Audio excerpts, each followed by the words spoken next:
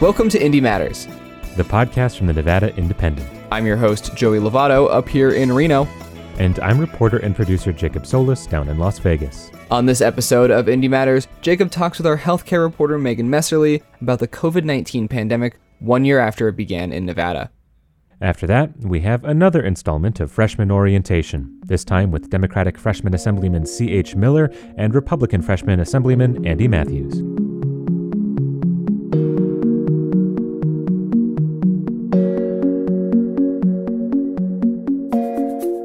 One year ago today, the first case of COVID-19 was confirmed in Nevada.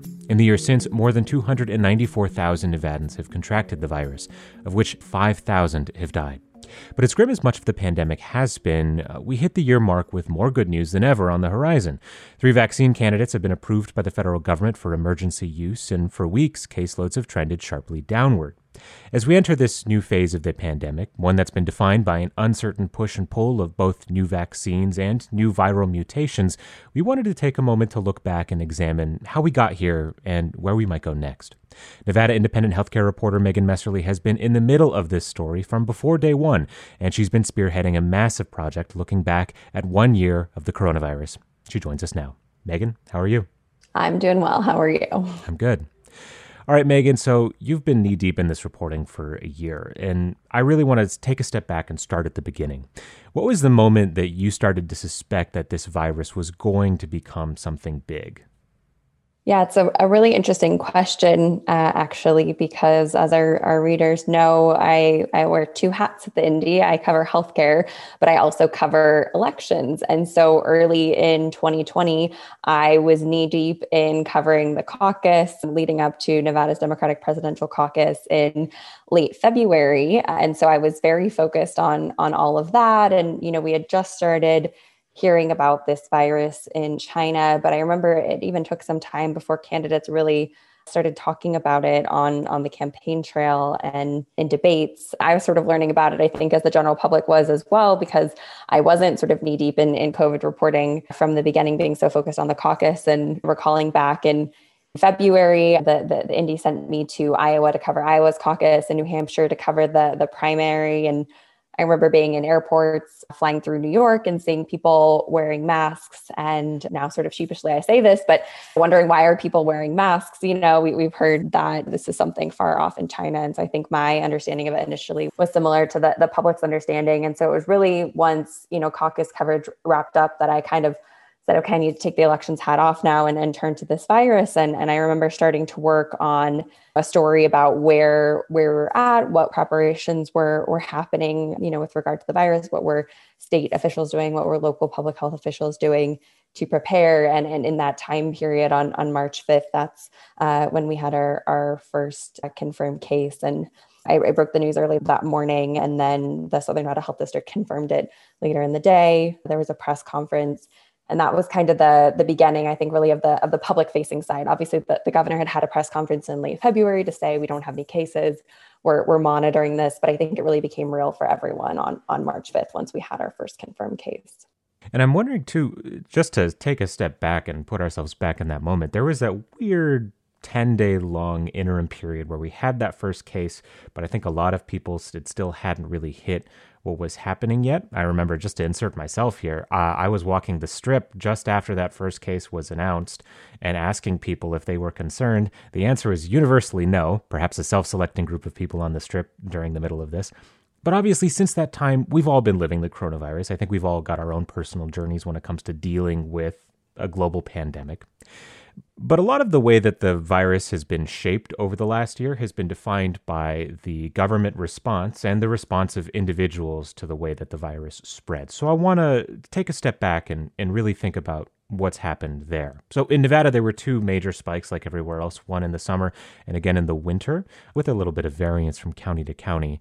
And so I'm curious, from your perspective, from all the reporting you've done, what were the major decisions driving both the ebbs and the flows we've seen over the last year? Yeah, it's a really interesting question. And I've been talking to a lot of state health officials, local health officials, public health experts in Nevada about this. And my question to so many of them has been, when cases rise, why do they rise? And when cases fall, why do they fall? And this is the $1 million question. And fortunately, there's Still, I don't think as great of an answer as we'd like there to be. But if you think back to the beginning, right, back in March, we weren't doing any mitigation measures, right? Like we weren't aware that this was a problem. We didn't know about social distancing. None of these vocabulary terms that are part of our everyday lives now, those just didn't exist back then. So at the beginning, that first shutdown was about just stopping this exponential spread of cases, because we literally were saying, it was 1 and then we'd find more. And then suddenly it was 11. And the case numbers really were, we were seeing, they were low numbers, but it was exponential growth that we were seeing. And so it was important to sort of get that initial viral spread under control. Since then, when we made the decision as a state to start opening up businesses, it was announced at the end of April, started happening. First businesses opened in early May, more opened by the end of May, and then casinos opened in early June. We really saw this significant increase over the summer, especially in Clark County. And a lot of folks look at that and say, we expected once we lifted mitigation measures that initial shutdown that we would see some case increase. I don't think people sort of expected the extent to which cases would increase and how rapidly they would grow, specifically in Las Vegas. So you think about it, though, the governor implemented a mask mandate toward the end of June. Then he made the decision to close bars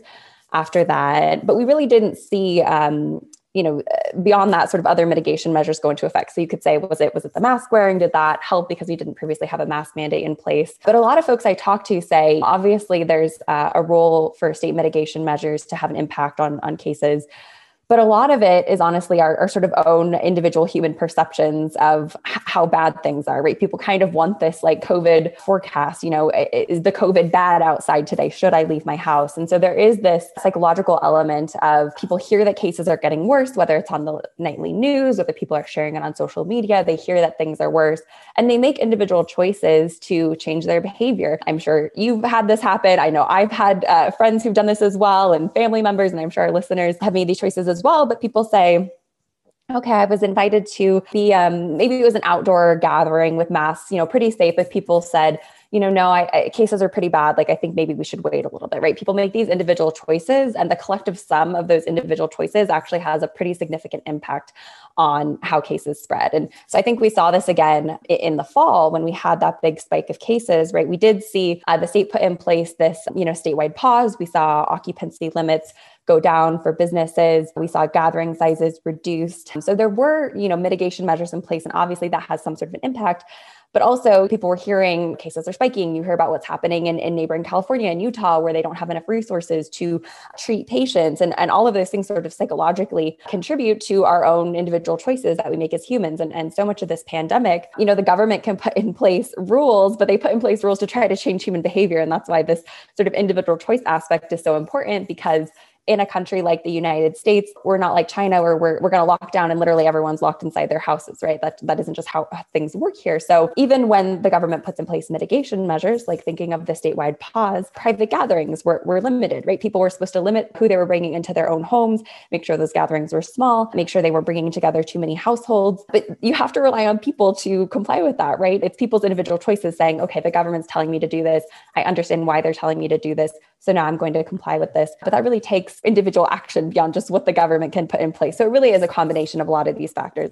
So switching gears a little bit, this pandemic has gone on for so long and has had such a massive toll on basically everyone that it's easy to sort of get detached from the actual numbers that we're looking at. But there has been a serious human toll here. Hundreds of thousands of Americans alone have died from this virus. So I'm curious, you've talked to a lot of people over the course of the last year and for this specific retrospective. What have they said about the way that the pandemic has affected them?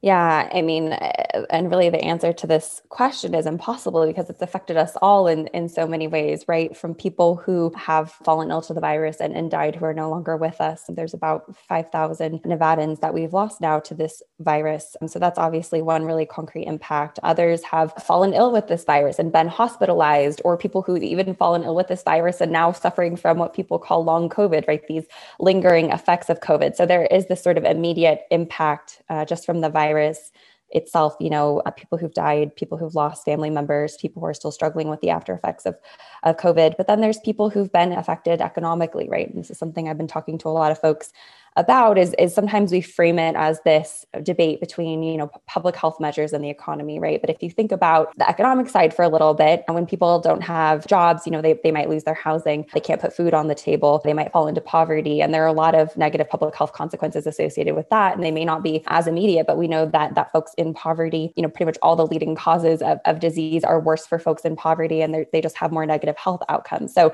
sometimes it's framed as this sort of polar choice between public health and the economic side, but really there are public health consequences on that side as well. And, at our worst point, 1 in 4 Nevadans was unemployed. Currently, 1 in 4 Nevadans is on Medicaid, the health insurance program for low income folks. I mean, that's staggering, right? That's a quarter of our population that doesn't have health insurance, the sort of normal ways we're used to it, right? From our employers and things like that. A quarter of people rely on the state to provide them healthcare. And it's just a staggering figure. It's also worth noting the impact on kids, right? We've talked about schools, and my colleague Jackie Valley has done a lot of incredible reporting on the impact on children. But we have more than 500,000 children, 500,000 kids learning over screens instead of in the classroom. And there's untold impacts of that. We're starting to see some of that in terms of mental health and academic achievement and things like that. But those are things that also we're not going to see the full consequences of probably for a year or years to come. So just the number of ways in which this pandemic has affected people is really so vast. You think about mental health, substance abuse is significantly up, and anxiety and depression are significantly up in Nevada. And so when you think back where we were a year ago and thinking about all of this, I don't think any of us would have anticipated that all of this would happen, right? We're sort of thinking about the immediate, I don't want to get COVID. I don't want to die from COVID, but now it's just expanded to be sort of this universe of ways in which folks have been affected by this pandemic. So I mentioned it in the intro, but we're really in this kind of new phase of the pandemic where maybe for the first time, we're seriously having discussions about when is this going to end? When does the new normal start? We've got 3 vaccine candidates that have been approved for use by the federal government, and President Joe Biden announced this week that he expects all adult Americans should have a vaccine available by the end of May. That's not to say that they will be able to get it because states have to distribute those vaccines, but the supply will be there, which has been a problem up until now. At the same time, we've got these new COVID variants that we have very little data on, that we don't know how they're going to affect the course of the pandemic. And the vaccines could protect us against them, but there may still be variants later. And as long as the pandemic drags out, that will still be a concern. With all that as the backdrop, where do we go from here, do you think? This is a question I've been asking, everyone I talk to, from folks in the governor's office, public health folks, local government folks. I've been asking them this question on a scale from pessimistic to optimistic. How do you feel about where we're headed? And I'd say almost all of them, one person told me she's a realist, but I would say the rest of them told me that they're optimistic. I think some of them feel like they have to be optimistic, but I think there are causes for hope. Like you mentioned, the fact that we'll have enough vaccines for folks who want them by the end of May. That's huge news in of itself. I think there are obviously questions, right? There's still a lot we don't know about the vaccine, still not knowing really to what extent it prevents people from transmitting the virus. Like you said, not really knowing to what extent these vaccines protect against the new variants. We know that they'll protect to some extent, but we just need to see sort of the real world, how these things play out. In an ideal universe, you would have years to run clinical trials, and we would sort of know all these things before getting a vaccine, but we don't have the luxury of time in this case. And so unfortunately, we're still dealing with a lot of these unknowns, but I think folks still see cause for optimism, right? You still think about these vaccines are going to have a significant impact on the spread of the virus. And so I think that in of itself is sort of a cause for celebration for some folks. I talked to doctors too in hospitals, and this fall surge was immensely difficult for them. I mean, they were really pushed beyond their limits just with how many patients were sick in the hospital with COVID.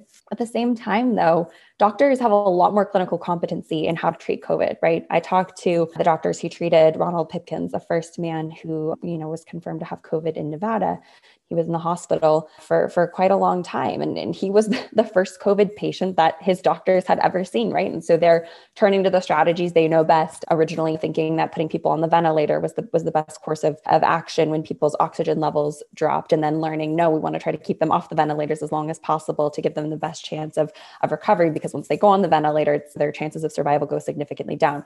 So talking to doctors now, they just feel like they have a lot more clinical competency. So if we can keep those hospital levels lower, that sort of gives the doctors the time and ability they need to really devote, their time to these really sick patients. So not to say, I mean, we still don't want folks going in the hospital, getting sick with COVID. And that's part of, why the vaccines are so important, right? It's a lot of people talk about the vaccines. Are they preventing us from getting COVID? Or are they preventing us from getting really sick with COVID, right? And the overall goal of the vaccines is to prevent us from getting really sick with COVID, right? And needing to go to the hospital and to prevent folks from actually passing away from the illness. And so obviously being hospitalized with COVID is still really difficult, but doctors do have better strategies when it comes to treating it. So I think there's a little bit more hope there as well, that we just know a lot more about this virus than we did a year ago. And I think folks are hopeful that the vaccine is going to make an impact and that we're going to see some changes. Obviously, we're kind of in this spot right now as a country.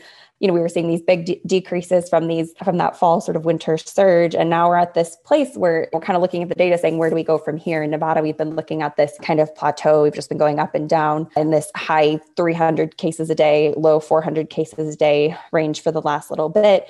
And it's hard to know, right? We don't really know where we go from here, but I think folks are hopeful at least that the vaccines will prevent a fourth sort of wave. If you think about the spring wave, the summer wave, and the fall wave, but we don't know yet. We're keeping an eye on the data, but I think folks are at least trying to be optimistic about the role that these vaccines are going to have and where we will be in the coming months.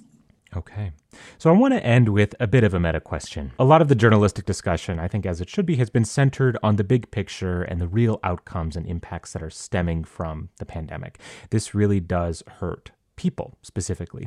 But no one at the Indy and few people in Nevada have been steeped deeper in this totally encompassing story of coronavirus like you have. So I wanted to take a second and ask, what's it been like to be this involved in this story for so long? Yeah, it's a good question. I mean, like everyone back in March, I don't think when I was sort of thinking, well, finish the caucus, I should probably write my first coronavirus story. I don't even think we were calling it COVID then necessarily, but should write my first story on all of this. I don't think that I thought a year later all of this would still be going on. Some public health experts, right, saw the writing on the wall, but I think a lot of us sort of members of the general public did not see that. But I think from conversations with people, that the big takeaway from all of this is whether you're a journalist, whether you're a state health official, whether you're a grocery store worker or a delivery truck driver, right? This pandemic has affected all of us. And sort of, I know those of us who have been able to be employed during the pandemic, especially people who've been working, crazy hours. I remember those first few months of the pandemic when everything was very grim and we were all working. Pretty much everyone on staff was working. We were working like all day and weekends. And it was just this never ending. We were just always working, right? There was always new numbers coming out and press conferences and updates on this program or that program being rolled out, just sort of this all the time pace. And I've talked to state health officials about this as well, but I think you feel this tension between being so busy and so overwhelmed by just the grim realities of what you're covering, right? I total in our coronavirus data spreadsheet, right? The number of new cases every day and the number of new deaths every day. And that takes an emotional toll on you, but at the same time feeling like you're just really lucky to have a job, right? Because you know how many people have been affected by this and haven't been as lucky to have a job in this time and have struggled to keep their housing or put food on the table for their families and things like that. So I think it's a balance there. But I think my main takeaway in doing all this reporting is I think everyone has sort of experienced this pandemic on a human level, right? Whether it's someone who has COVID or who has died from COVID, or someone who's lost a job, or you've lost a job, or you've fallen really sick to COVID, or you struggled with mental health issues, or your family members and friends have, everyone's been touched by this in so many different ways. And just, I think a lot of this, we talk a lot about the policy, right? And the politics at the Nevada Independent, but I think sometimes zooming in on a human level is really important too, right? To think about how all of this has affected us as individuals, and everyone has their own story, right? Talking to health officials who have kids, they're struggling with Zoom school while trying to manage the state's pandemic response, or talking to Clark County Commission Chair Marilyn Kirkpatrick, who has a 6-year-old granddaughter. And when I talked to her on the phone for an interview, she, was getting her granddaughter ready for bed. She has to help her with homework and get her ready for bed. And then she told me after she got off the phone with me, she was going to have more calls, so everyone kind of trying to balance their personal lives and their professional lives. at least as far as folks who are sort of managing the pandemic response, we all have these stories about the ways in which they've affected us. And so I think just keeping that as in mind as well sort of gives us some perspective and sort of humanizes this whole conversation that can seem very theoretical, right? And this invisible virus, but bringing it back to the way that it's affected us on an everyday level, I think is really important. Okay. Well, Megan, thanks so much for sitting down with us, and thanks for your reporting over the last year. Yeah, thanks for having me. Today, we began publishing a multi-part series diving deep into the contours of the coronavirus pandemic. The first piece, a short prologue, is available to read right now, and you can keep an eye out for part 1 of that series this Sunday on the NevadaIndependent.com.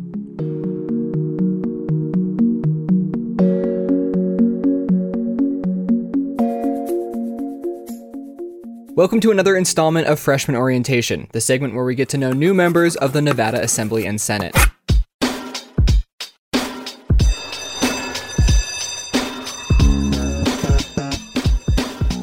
This week, we are first going to meet Democrat Cameron C.H. Miller, a freshman assemblyman from North Las Vegas. He won the seat that is in a very Democratic-leaning district after former Assemblywoman and current Senator Dina Neal stepped down from her role in the Assembly to run for Senate.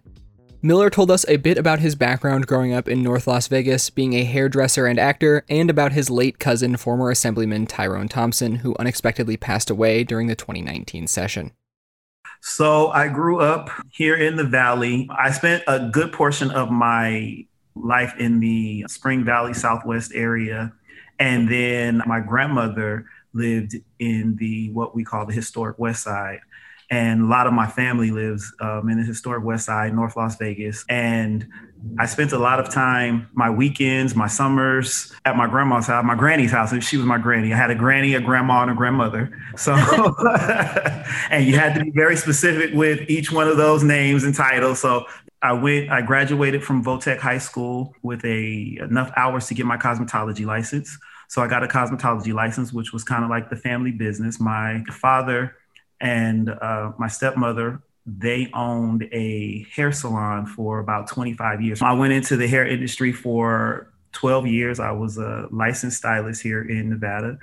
And then at the same time, I was pursuing my entertainment goals, career, and passion. And so that started with acting. I did some plays. The first play that I did was here at the Nicholas Horn Theater over at CSN North Las Vegas campus in Assembly District 7. That was the very first play that I did. It was called Fences, August Wilson's Fences. And then I was attending CSN at the same time and just started to pick up my acting career. I worked in LA, New York, Atlanta. And while I was in Atlanta, I got involved in film production.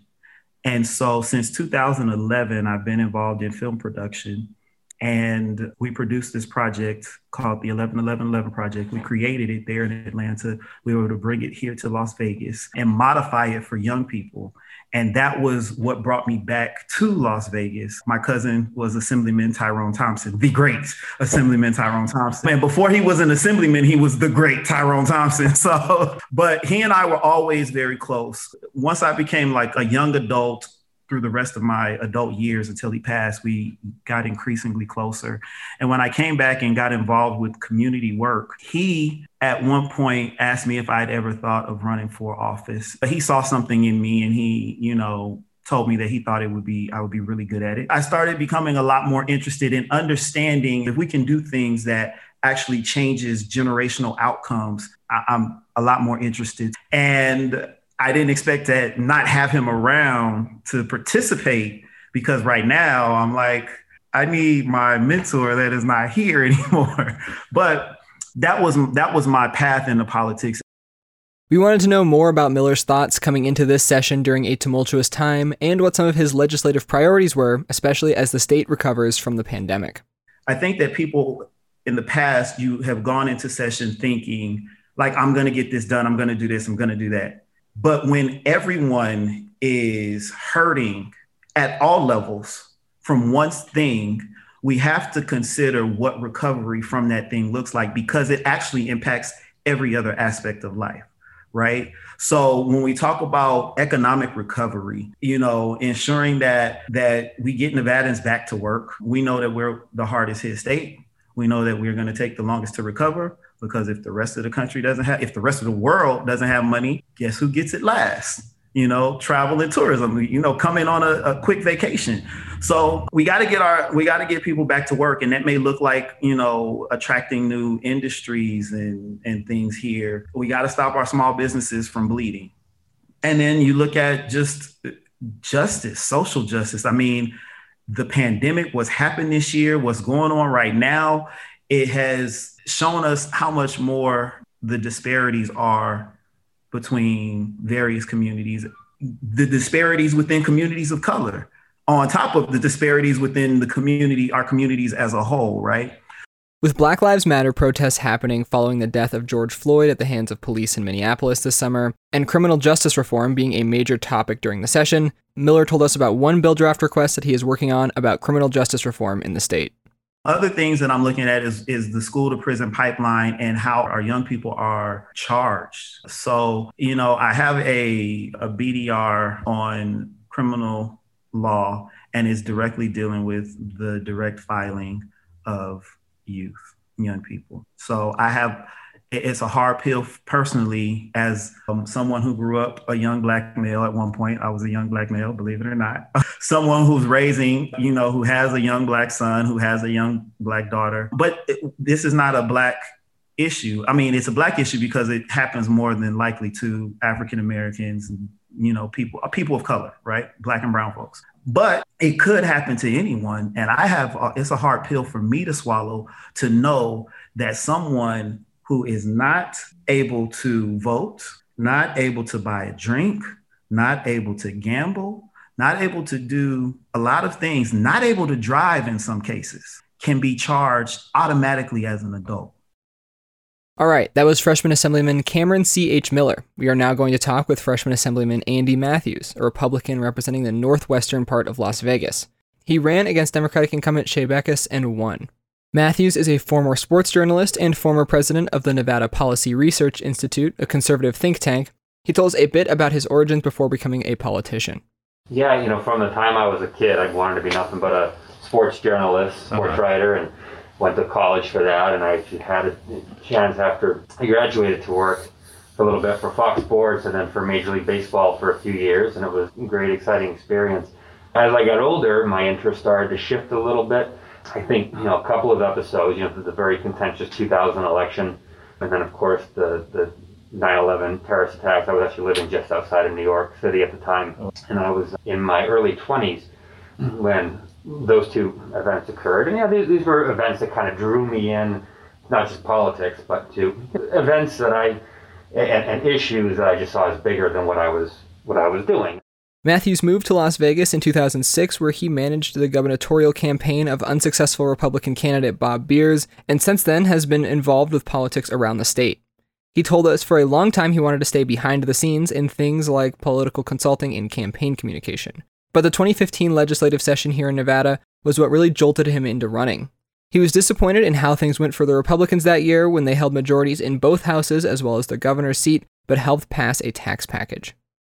He now wants to bring the Republican Party back into prominence since it was in a near super minority in the 2019 session. So obviously we got to rebuild, and I thought, I want to be part of that rebuilding process. My interest and my knowledge, I think, especially because of my MPRI days, was always much stronger at state level than at the federal level. I thought, I would probably be a good fit in the state legislature. We asked Matthews about some of the bills that he's bringing to the table for this legislative session. I do have one on elections. Yeah, I just think the universal mail-in balloting and the legalized ballot harvesting, I just don't think it's good from an election security standpoint. I can't tell you how many voters I talked to knocking on doors who said, I got my ballot in the mail today, and I got 3 others for people I've never heard of. That does not instill a sense of confidence, in the electorate that we've got, secure elections. Then I got some bills on what I would call sort of government transparency, bills. I've got a bill that I know a lot of people in the press actually love. It's one that would stiffen penalties for public records law violation. I've got a bill that would subject collective bargaining to the open meeting law. I just think it's something that deserves some sunlight. and to which the public, ought to have access. And then I've got a couple other sort of, government efficiency-oriented bills. I'm running a bill that would establish charter agencies in Nevada. And then I've got a bill that is sort of a state-level REINS Act, and that's REINS. And the genesis of that idea, I think it kind of started with Senator Rand Paul, the federal level. And the idea is basically to rein in executive branch agencies. And I think this hasn't, to my knowledge, ever been implemented federally, but what it would basically do is say that regulations above a certain economic cost have to be authorized, have to be passed by Congress, right? So no more, you get a lot of rule writing unilaterally from executive branch agencies. This would basically, it wouldn't do away with that altogether, but it would say above a certain threshold, significant regulations have to be passed explicitly through an act of Congress. Like I said, to my knowledge, that's never been implemented at the national level. The state of Wisconsin, under Governor Walker, I think became the first state to put in something like that at the state level. And I basically got a bill that would do the same here in Nevada. Basically give lawmakers, to people's representatives, a say in that kind of process of writing regulations that can impact their lives rather than having unelected executive branch agencies do it. So that's it. That's my 6 bills. He also told us a few bills that he wants to see have bipartisan support this session. And I do also think that the REINS Act bill, I would also put into the category of not so much right versus left. This is something where it's the legislature as a body sort of reasserting its authority, right? We talk all the time about our country being founded on a system of checks and balances, right? But a lot of people, in practice, in recent years, a lot of people, I think, tend to think of that as, one party against another, and the balance of power there. But the idea of checks and balances was balance between the branches of government, right?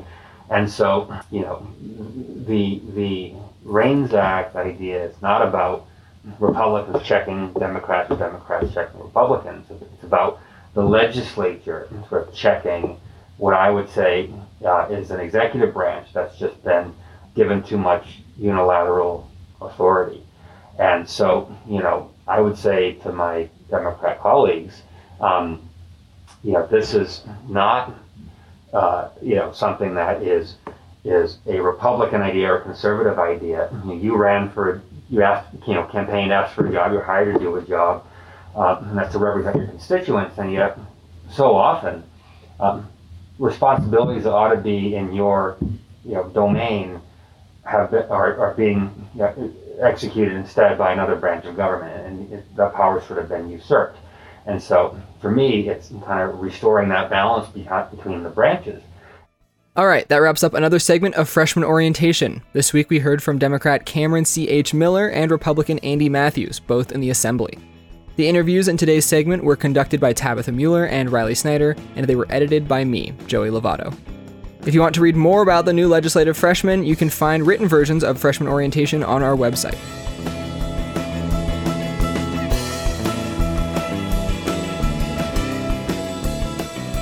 Thank you for listening to this episode of Indie Matters. We'd like to thank Megan Messerly, C.H. Miller, and Andy Matthews for being on the show this week. If you like listening to the show, consider leaving a rating and review wherever you listen, or share it on social media. It helps the show grow and reach more people. If you would like to tell us how we are doing, send us a comment, question, or any of your concerns. You can do so by emailing me at joey@thenvindy.com or jacob@thenvindy.com. Local Reno band People with Bodies wrote and performed our original theme song. If you want to hear more of their music, you can find them on Spotify and Bandcamp. We had additional original music this week by Joey. Thank you for listening to Indie Matters. I'm your host, Joey Lovato. And I'm reporter and producer Jacob Solis. And we'll talk to you next week.